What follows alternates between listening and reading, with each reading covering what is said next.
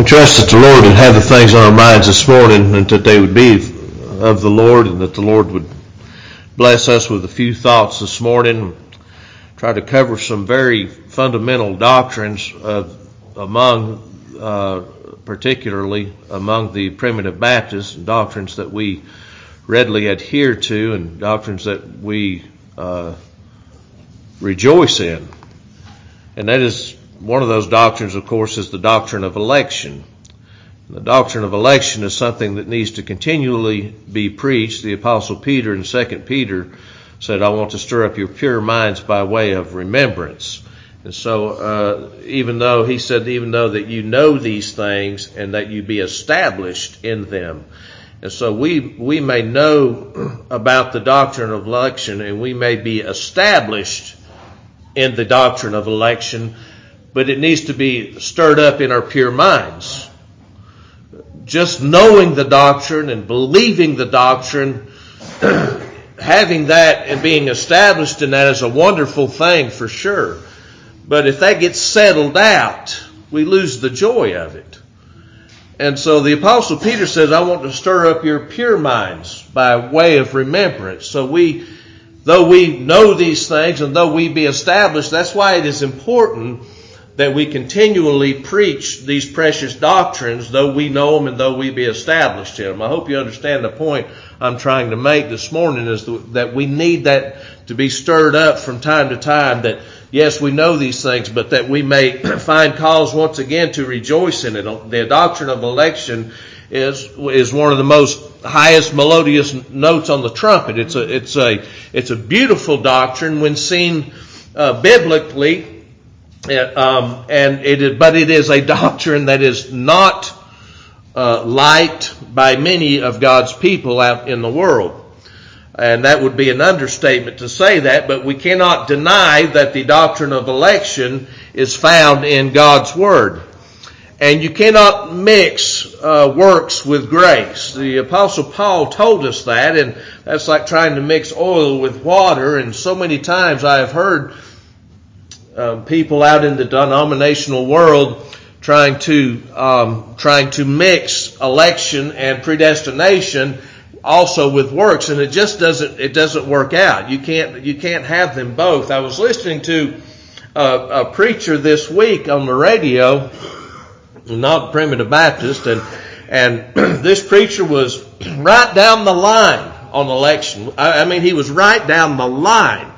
I mean, he was saying some good things, and he was really giving praise to the sovereignty of God and things like that. And then, as he continued to go on, he began to include having to receive what the Bible says. And I was like, okay, here we go. And so, having to receive God's word and having to receive Him in your heart, and you cannot preach election and predestination and then also at the same time trying to preach man's duty and responsibility. It does not work. Now, John Gill was smart enough to recognize this, though he hung on to both of them, and he called it parallelism. He said it's like two trains on a track that are parallel. You have a train here of election, you have a train here of duty and responsibility, and those tracks never cross. They're parallel all the way down, forever and ever. They're just parallel. Well, that doesn't explain a thing to me. That they're parallel, so you can just ride any train you want to at any given time, and you're just going to be paralleling election, or you're going to be paralleling works. They don't mix. So when we see the doctrine of election, oftentimes people are scared, don't want to speak about the doctrine of election, don't want to speak about the doctrine of predestination, because you simply can't put a square peg in a round hole. It just does not go with man having to make a choice in order to go to heaven. After all, the world will say that God loves everybody of the Adamic race. For God so loved the world that He gave His only begotten Son. Well, that world is true enough. God did love that world. But he also said, our Lord and Savior also said in the 17th chapter of John, he says, I pray for them. I pray not for the world, but for them which thou hast given me, for they are thine. Now the Lord just said in the 17th chapter of John that I'm not praying for the world, but God said he loved the world so much that he gave his Son for that world. They can't be the same world, are they? It's the same world that Christ is dying for, the ones that he's saying, I'm not praying for them? No, when we're talking about the world in God's Word, you have to take it under, we're talking about the world of God's elect. We use the same terminology today, talking about the business world, the wide world of sports. We're not talking about the whole globe and everything within it. It's talking about a particular people. So when the Lord says, for God so loved the world that he gave his only begotten Son, that whosoever believeth in him should not perish. It doesn't say that whosoever will believe in him. It says that whosoever believeth in him should not perish but have eternal life. That is a proclamation of what that it gives us comfort that if we believe, if we are in the active position, or if we are in the active state of believing in the Lord, whosoever believeth. When he says whosoever believeth, go back and read John 3:16. It doesn't say whosoever will believe. That believeth means in today's language is believes. Whosoever believes. That believes is a perfect present tense. That is, the person is in the state of believing right now. Not something that he or she has to do, but it is an evidence if they believe that they have been saved from eternal hell and have been given eternal life by the sacrifice of Jesus Christ on the cross at Calvary. And so you have to see that. And so when we see election in the Bible, you can't separate election from predestination nor the foreknowledge of God. The Apostle Peter said, when he was talking in the first chapter of Peter, he said, elect according to the foreknowledge of God through sanctification of the Spirit unto obedience and sprinkling of the blood of Jesus Christ. Now when he said obedience and sprinkling of the blood, that obedience is not our obedience. That's the obedience of Jesus Christ, not our obedience. But he says elect. What? According, in agreement with what? The foreknowledge of God. So when we're talking about the foreknowledge of God, we're not talking about an intellectual knowledge that God had from before the foundation of the world. For being before, a foreknowledge. We're talking about a love that he has had for those, his elect, from before the foundation of the world. And that's why they are their elect. Elect in agreement with the foreknowledge of God. So we see here that election and foreknowledge are brought together. We see where election and predestination are brought together. Over in Ephesians chapter 1, according in verse 4, according as he hath chosen us, that's election. According blessed be the God and Father of our Lord Jesus Christ, who hath blessed us with all spiritual blessings in heavenly places in Christ Jesus. And these blessings are in agreement with something.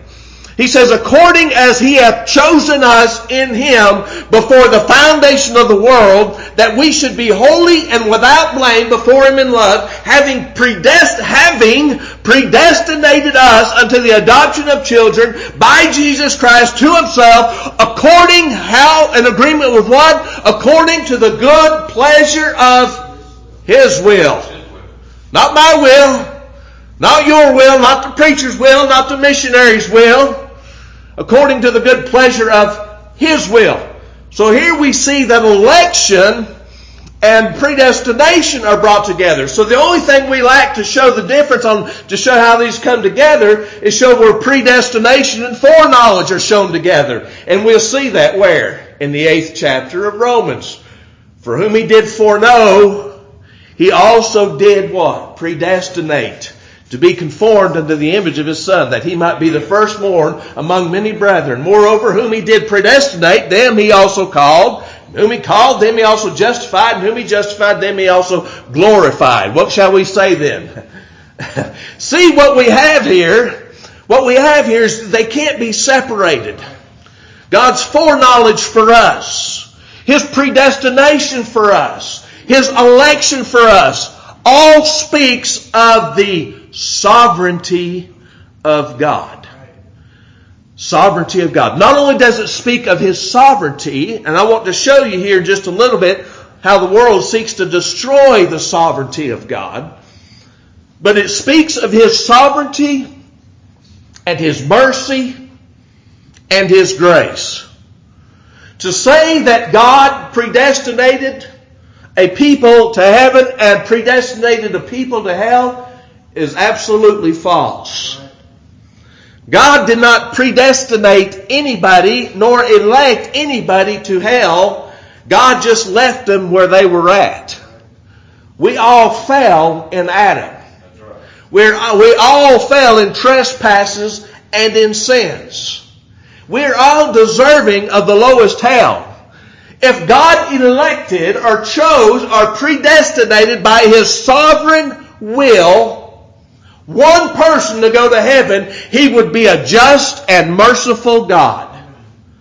But the Bible tells us that He didn't just elect or predestinate one person. The Bible tells us that there were many. You hear people say, you old Baptists are the only ones, y'all are the elect. You are the only people that's going. And no, my friends, if that were the case, it would be just a few. Because there's just a few old Baptists. I want to tell you, there's a great number of people out there in this world that love the Lord.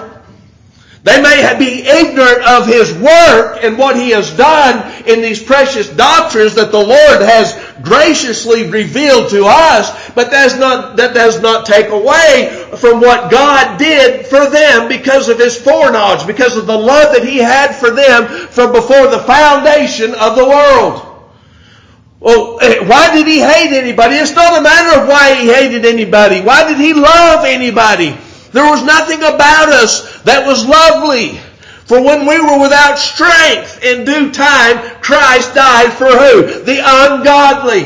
There's 3 descriptions in that in the 5th chapter of Romans. We were ungodly, we were sinners, we were out of the way, there was nothing good about us whatsoever. The Apostle Paul tells us in the 3rd chapter of Romans,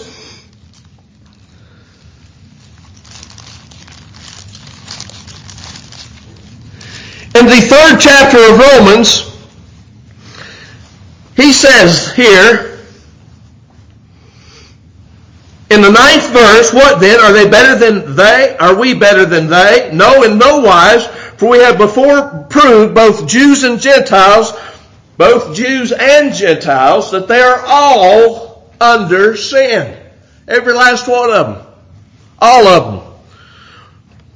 As it is written, there is none righteous, no, not one. And he says this no, not one in 2 different places here in this Romans letter. Just in case you got to thinking that maybe you're not included in this description, that or there is a group of people, or there is a nation, or there is a family among this earth that is not included in this description. It includes everyone. He goes on to say, there is none that understandeth. There is none that seeketh after God. They are all gone out of the way. They are together become unprofitable. There is none that doeth good, no, not one.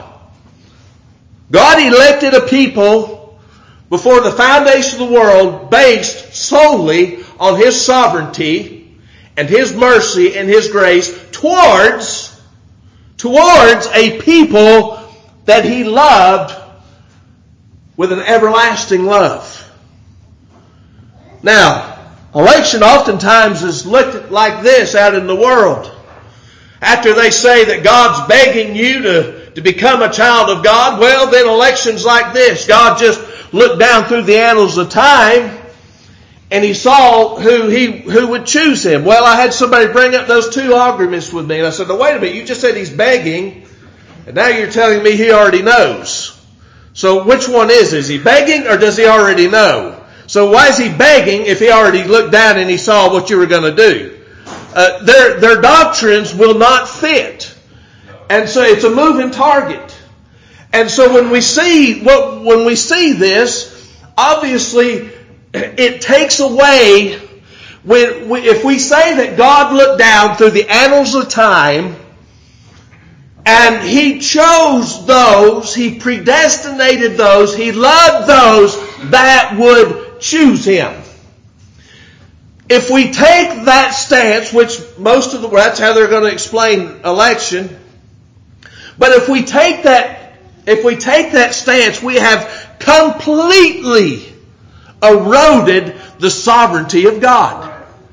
Because the sovereignty of God is no good anymore.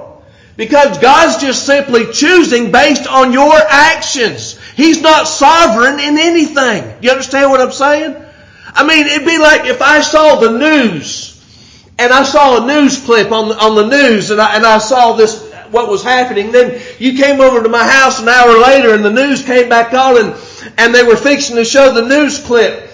And I told you everything that was fixing, that you were fixing to see. You would think one of two things. Either I had ESP, and I knew what was going on, and I had a special gift, or I had already seen it before. You know, I've seen it before. Well, I've seen this before, so I already know what's going on, you see. There's no power in that. You see, if God chose you based on your good works, where's His sovereignty? He doesn't have, the sovereignty is in your hands. So you are the sovereign. God's not the sovereign. God's just choosing who He saw would choose Him. Because He's already seen it. He's already seen the news clip, in other words. He's already seen what's going to happen, so He's just choosing a people based on that. Furthermore, not only does that erode the sovereignty of God, it just simply isn't true. And in the 14th chapter of Psalm, he says, the fool hath said in his heart, there is no God. They are corrupt. They have done abominable works. There is none that doeth good. The Lord looked down from heaven upon the children of men to see if there were any that did understand and seek God. Do you remember what Paul's definition? There's none that understandeth. There's none that seeketh after God. Where's Paul getting this from? He's getting it from the Psalms. Psalms 14. So he said, the Lord looked down from heaven. So, the Lord did look down from heaven. People say, no, the Lord looked down to see what you would do. Amen. The Lord looked down. I'll go with you that far.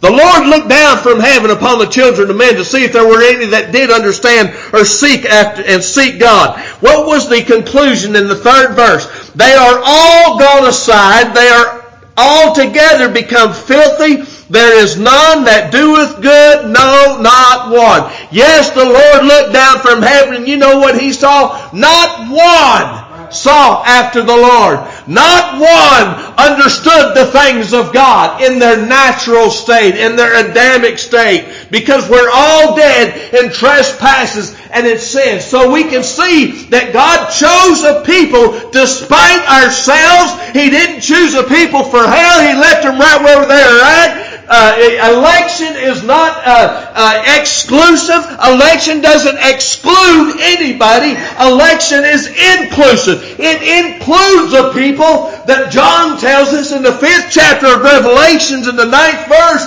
where that there was a redemption sent unto every nation, kindred, tongue, tribe, and people. God has a people all over this globe. And people wonder, well, how come the Aborigines? How come these far off distant religions, how come they worship a God or a multi-pluralistic God or a multi-theistic God? How come they worship gods? I want to tell you, in your dead state, the only thing that you're worshiping is yourself. You are your God. There's nothing that you are worshiping yourself in your dead state. You are looking out for number one. But I want to tell you, when you're born again, when you're quickened again by the Spirit of God, you finally see for the first time that you are nothing and less than nothing, and that there is a God that reigns and rules in the heavens. People are worshiping the Lord, are worshiping their gods, plural, in ignorance. But what has given them that desire to worship a greater creature? It is God in their heart. It is God in them that has given them that desire. I'm not saying it's all right what they're worshiping and what they're doing. I would to God that they had the truth. That they had the truth of this in their ears, that they could understand that it is God that has been there. It is God that has placed that love into their hearts. And so while we're right here in the book of Romans, let's go to the 9th chapter of the book of Romans. And we can see in the 25th chapter of Genesis. Let me go there first. In the 25th chapter of Genesis, I believe it's the 25th chapter.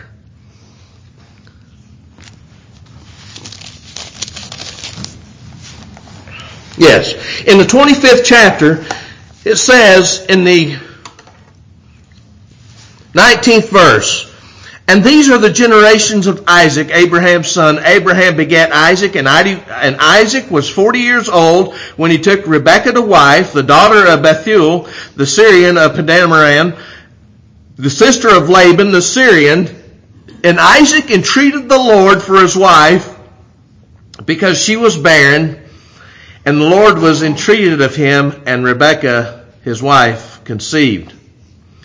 And the children struggled together within her. And she said, If it be so, why am I thus? And she went to inquire of the Lord." There's a lot of contrast between here and Abraham, but we won't get into that this morning. "And the Lord said unto her," listen to this 23rd verse, "Two nations are in thy womb, and two manner of people shall be separated from thy bowels, and the one people shall be stronger than the other people, and the elder shall serve the younger." And we see that because of the blessings that Abraham gave Jacob.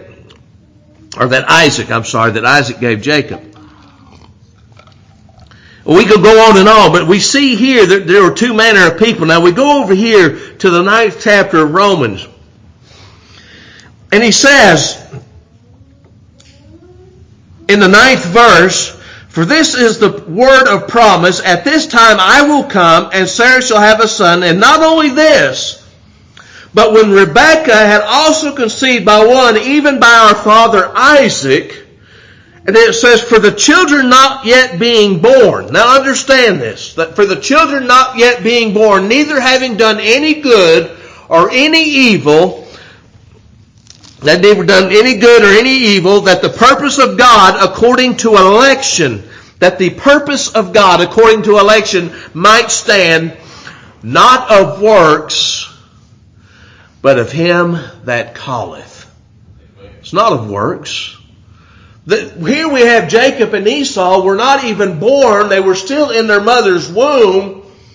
And yet we see here that there was a difference. There were two manner of nations in there. And it was according that the purpose of God according to election might stand. And where would that election stand? He's talking about that it would stand in our hearts, that it would stand in our understandings. That it doesn't have anything to do with doing good or doing evil or doing anything like that. In fact, if you went and looked at Jacob and Esau's life, Isaac loved Esau and his wife loved Jacob. I mean, there was conflict already in the house there. And we see where Jacob was a subplanter. You remember he grabbed his feet as he was coming out, when he came out, grabbed Esau's feet, and all through his life there, even up to Bethel, we see where that he was a subplanter, that he was a trickster. But that didn't have anything to do with his works. Jacob was what the world would refer to today as a mama's boy. He was a mama's boy. You know what Esau was? Esau was a big hunter. He was a manly man, in other words. You know, the world would say it's Esau, not Jacob. Jacob was a trickster. No, I want to tell you what. It's all according to his sovereignty. They neither one had done any good or any evil, that the purpose of God according to election might stand. Right. not of works, but of him that calleth. It was said unto her, the elder shall serve the younger. And you can read that further on when you get into Genesis there in the same, I believe it's in the same chapter and even a little bit further. As it is written, Jacob have I loved, but Esau have I hated. Jacob have I loved, but Esau, as it is written. Now it's written somewhere. Now the world will say, well, that just means he loved Esau a little bit less than Jacob. No, I want to tell you something about God's love. God's love for you, as we've spoke about, I believe it was a couple of weeks ago or so, that His love does not diminish for you. That His love for you is unfailing. That His love for you is particular.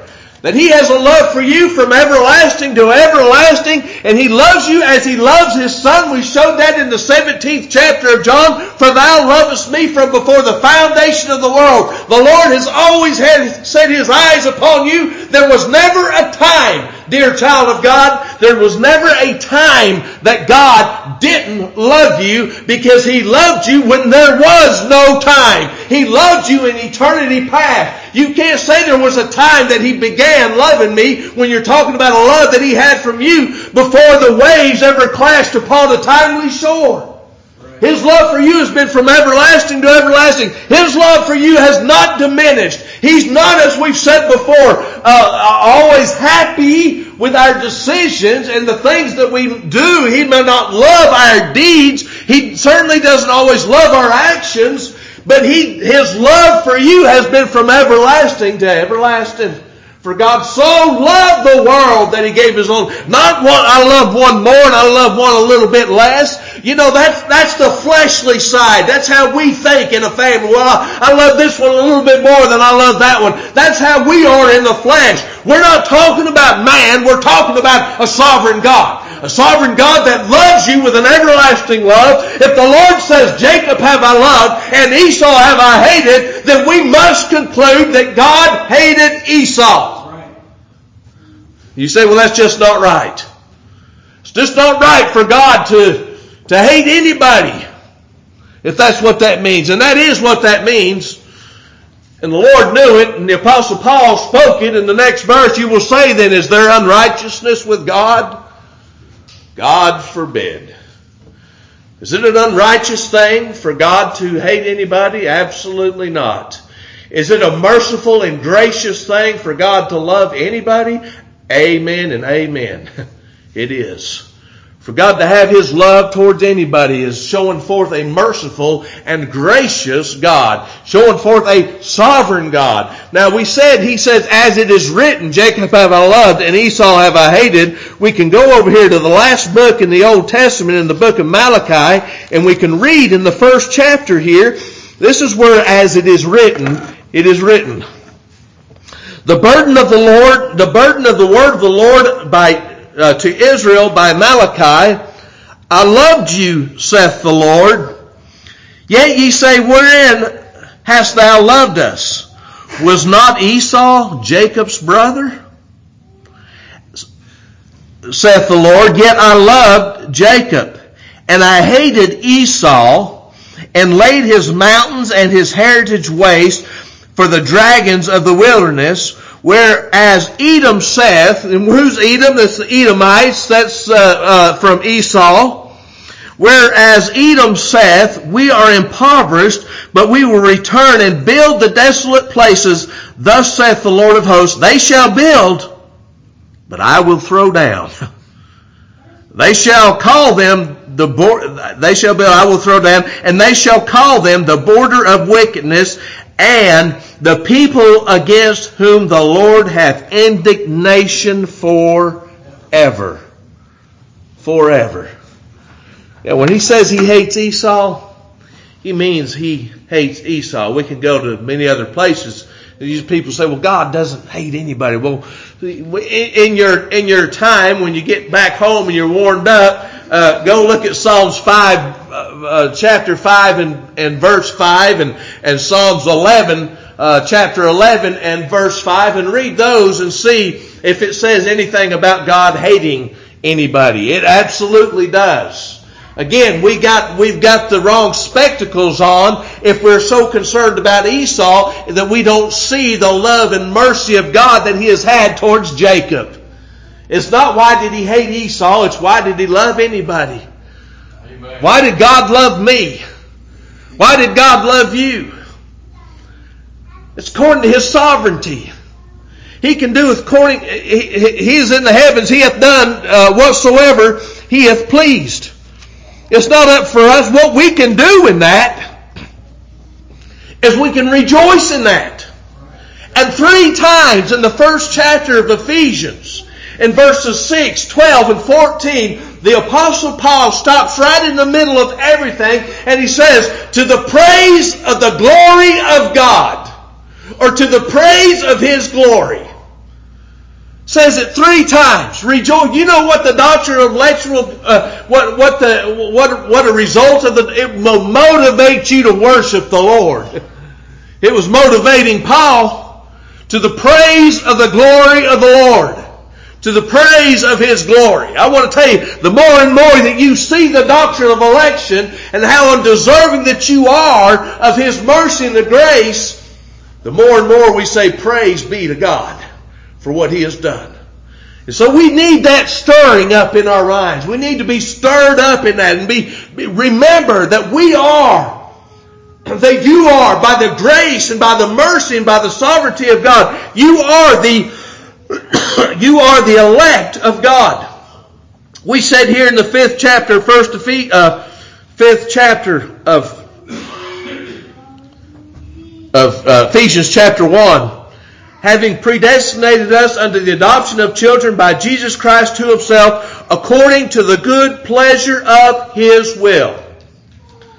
In 2 Timothy chapter 1 and verse 9, it says, who hath saved us and called us with a holy calling, not according to our works, but according to His own mercy and grace, which was given us in Christ before the world began. Not according to our works. In Titus chapter 3 and verse 3 it says, when we ourselves were sometimes foolish, disobedient, deceived, serving divers lusts and pleasures, living in malice and envy and hateful and hating one another. But after this, the love of God, our Savior towards man appeared, not by works of righteousness which we have done, but according to His mercy He hath saved us, by the washing of regeneration and renewing of the Holy Ghost, which He hath shed upon us abundantly through Jesus Christ our Lord. Did you understand? It was not according to our works. It's not according to what we've done, but it's according to His grace. It's according to His mercy. It's according to those things. We could go right back over to, let's go back. I didn't finish that over in Romans. In the 9th chapter of Romans. Election declares the sovereignty of God. It declares it. It doesn't destroy it. The world seeks to destroy the sovereignty of God in election. But election actually declares His sovereignty. That He is a sovereign God. That He doeth according to His will in the army of heaven and among the inhabitants of the earth. And none can stay His hand nor say unto Him, What doest thou? We don't have that power. He said over in Isaiah 49, I am the Lord, I change not. Therefore, no, that's in the Malachi, I am the Lord, I change not. Therefore, you sons of Jacob are not consumed. He says, I am God and there is none else. This is Isaiah 49. I am God and there is none else. I am God and there is none like me. Declaring the end from the beginning and from ancient time, the things that are not yet done, saying, my counsel shall stand and I will do all my pleasure. That's a sovereign God. He says here in that 9th chapter of Romans, when we talked about, as it is written, Jacob have I loved, and Esau have I hated. He will say, what shall we say then? Is there unrighteousness with God? God forbid. For He saith to Moses, listen here, here's sovereignty. Here's sovereignty. For He saith to Moses, I will have mercy on whom I will have mercy, and I will have compassion on whom I will have compassion. So then it is not of him that willeth, nor of him that runneth, but of God which showeth mercy. That's right, Brother Ricky. It's not of him that willeth, nor of him that runneth, but of God which showeth mercy. All to Him I owe. If we have a hope of eternal salvation this morning, dear child of God, it's because we have the Spirit of God in our hearts that causes us to rejoice in it. And if we're rejoicing in that, if we have a conviction of our sins and a desire to pray for one another, a desire to pray for ourselves, a desire to open up God's Word from time to time, a conviction of when we do wrong, if we have those things, I want to tell you what, you are already among the elect of God. I'm going to tell you something. You don't have to hear the gospel to be an elect of God. You don't even have to ever even see a Bible to be the elect of God. I want to tell you, for years and years, there was the Iron Curtain where people could not have the Bible. We're not allowed to have the Bible. Did God lose people because the authorities of those nations decided the Bible was going to be illegal? Did a sovereign God lose people because of man's decisions? That's a very weak God. That doesn't hold up the sovereignty of God. Goes on to say, so then it is not of him that willeth, nor of him that runneth, but of God that showeth mercy. Goes on down to say, in the 21st verse, hath not the potter power over the clay of the same lump to make one vessel unto honor and another unto dishonor? He's the sovereign. You see, if you're going to preach election, or if you're going to study election, if you're going to believe in election, if you're going to believe in it correctly, it will strengthen the sovereignty of God. It will show forth His sovereignty, not weaken it, not completely obliterate it like the world does. The world, excuse me for saying so, I'm not against people that believe other things. I'm against what they believe. I'm not against the people, but what they believe diminishes God to nothing. And that's why I have a fever. That's why I have a desire to preach the truth and to show the difference. The world will preach a God that has His hands tied behind His back, that has no power whatsoever. All the power is left up into your hands. I want to tell you what, dear brothers and sisters, if that power were left up in my hands and left up in your hands and God's hands were tied behind His back, we'd all be busting hell wide open. Every last one of us. But God's a sovereign God. He doeth according to His will. Job says in Job 23, verse 23, He is of one mind, and who can turn him? And what his soul desireth, even that He doeth. A sovereign God.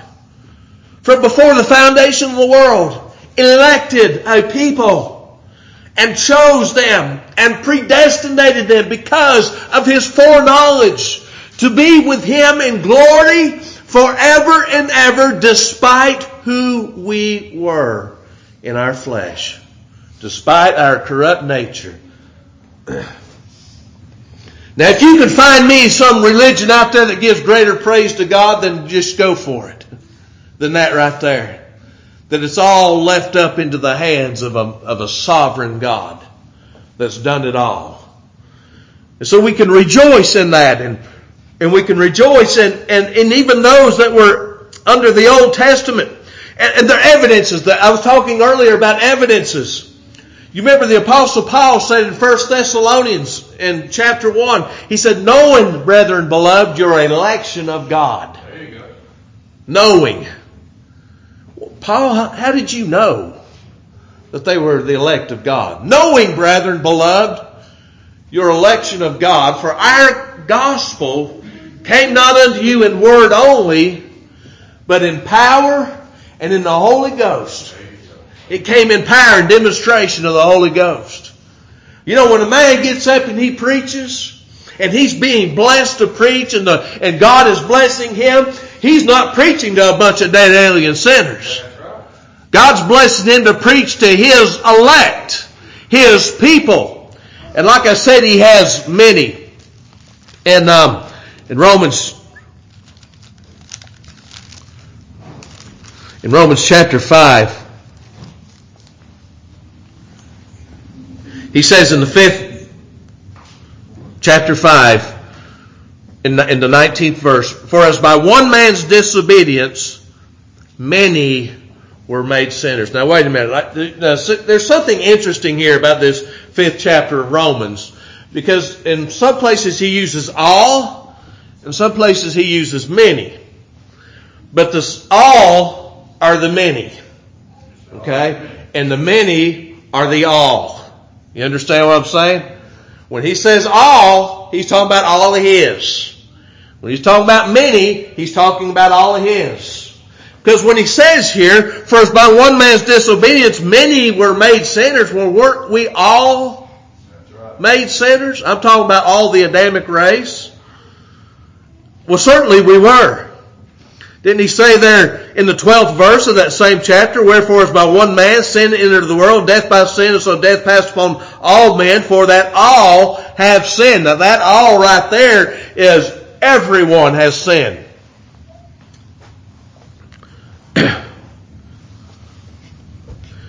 So he goes, well, let me show you this. I don't want to get off on another subject, but let me just show you this.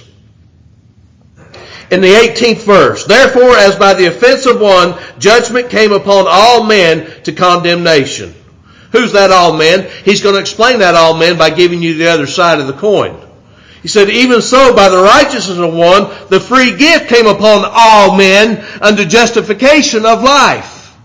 The all men are the many, and the many are the all. You see what I'm saying here? He says, for as by one man's disobedience many were made sinners. So we understand that from Adam were made sinners, but that's not what's under consideration.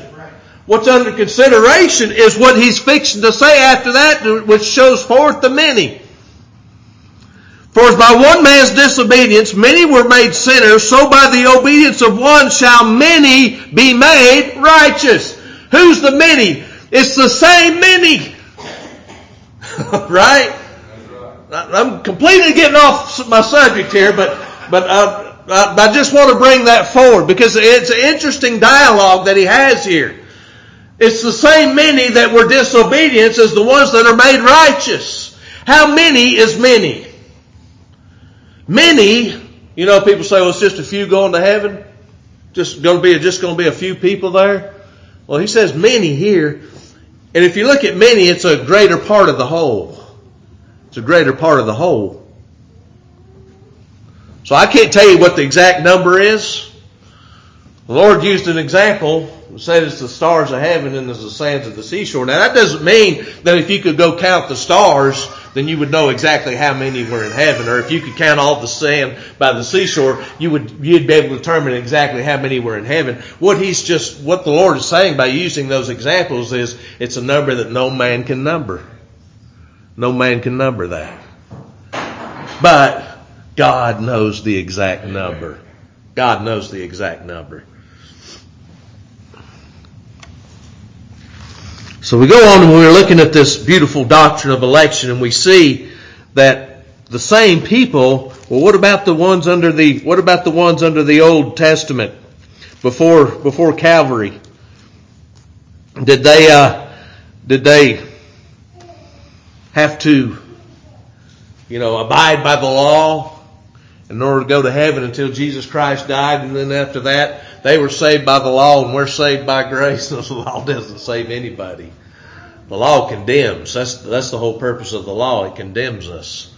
And we're not under the law anymore. We are under grace. But I want to tell you, those under the Old Testament were saved the very same way that those under the New Testament were saved. It's all in the blood of Jesus Christ. And he brings this forth in the 3rd chapter of Romans. He says, for all have sinned, in the 23rd verse, for all have sinned and come short of the glory of God, being justified freely by His grace through the redemption that is in Christ Jesus, whom God hath set forth to be a propitiation. Here's the verse right here. Whom God has set forth to be that mercy seat, to be that covering for our sins. Whom God hath set forth to be a propitiation through faith in His blood. Now, whose faith is that? It's not my faith. That's God's faith. God had faith in His Son, that He would die on the cross at Calvary. And because of that, all of those pre-Calvary were saved by the blood of Jesus Christ, even though it hadn't been shed yet. That's faith, and that's God's faith. By whom God has set forth to be a propitiation through faith in His blood, to declare His righteousness for the remission of sins, that are past through the forbearance or long-suffering, through the forbearance of God. God was forbearing, waiting on Christ to die on the cross for all those pre-Calvary. So every one of those were the elect of God. They were all born again by the Spirit of God in the same way. And they're all saved by God in the very exact same way. And so we see that there are so many different things that we can do to rejoice, so many things that we can look at and rejoice in what the Lord has done for us. And there's one other place I wanted to go to, and it's in 2 Peter.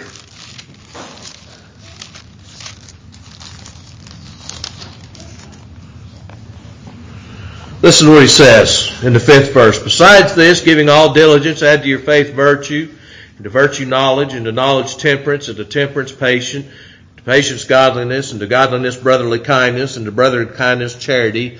For if these things be in you and abound, not just be in you, but if they abound. If these things be in you and abound, they make you that you shall neither be barren nor unfruitful in the knowledge of our Lord Jesus Christ. But he that lacketh these things is blind and cannot see afar off, and hath forgotten that he was purged from his old sins. Listen to this next verse. Wherefore the rather, brethren, give diligence to make thy calling and election sure. For in doing this you shall never fall. For if you do these things, you shall never fall. Make your calling and election sure. You never fall. No, we're not talking about falling from grace. We're just talking about falling from the blessed truth of election. We can lose that. Not lose election, don't get me wrong. We can't lose that because we didn't do anything to get it, and there's nothing we can do to lose it. It's all in the hands of the sovereign God. But what we can do is we can lose the memory of it. We can lose the joy of it.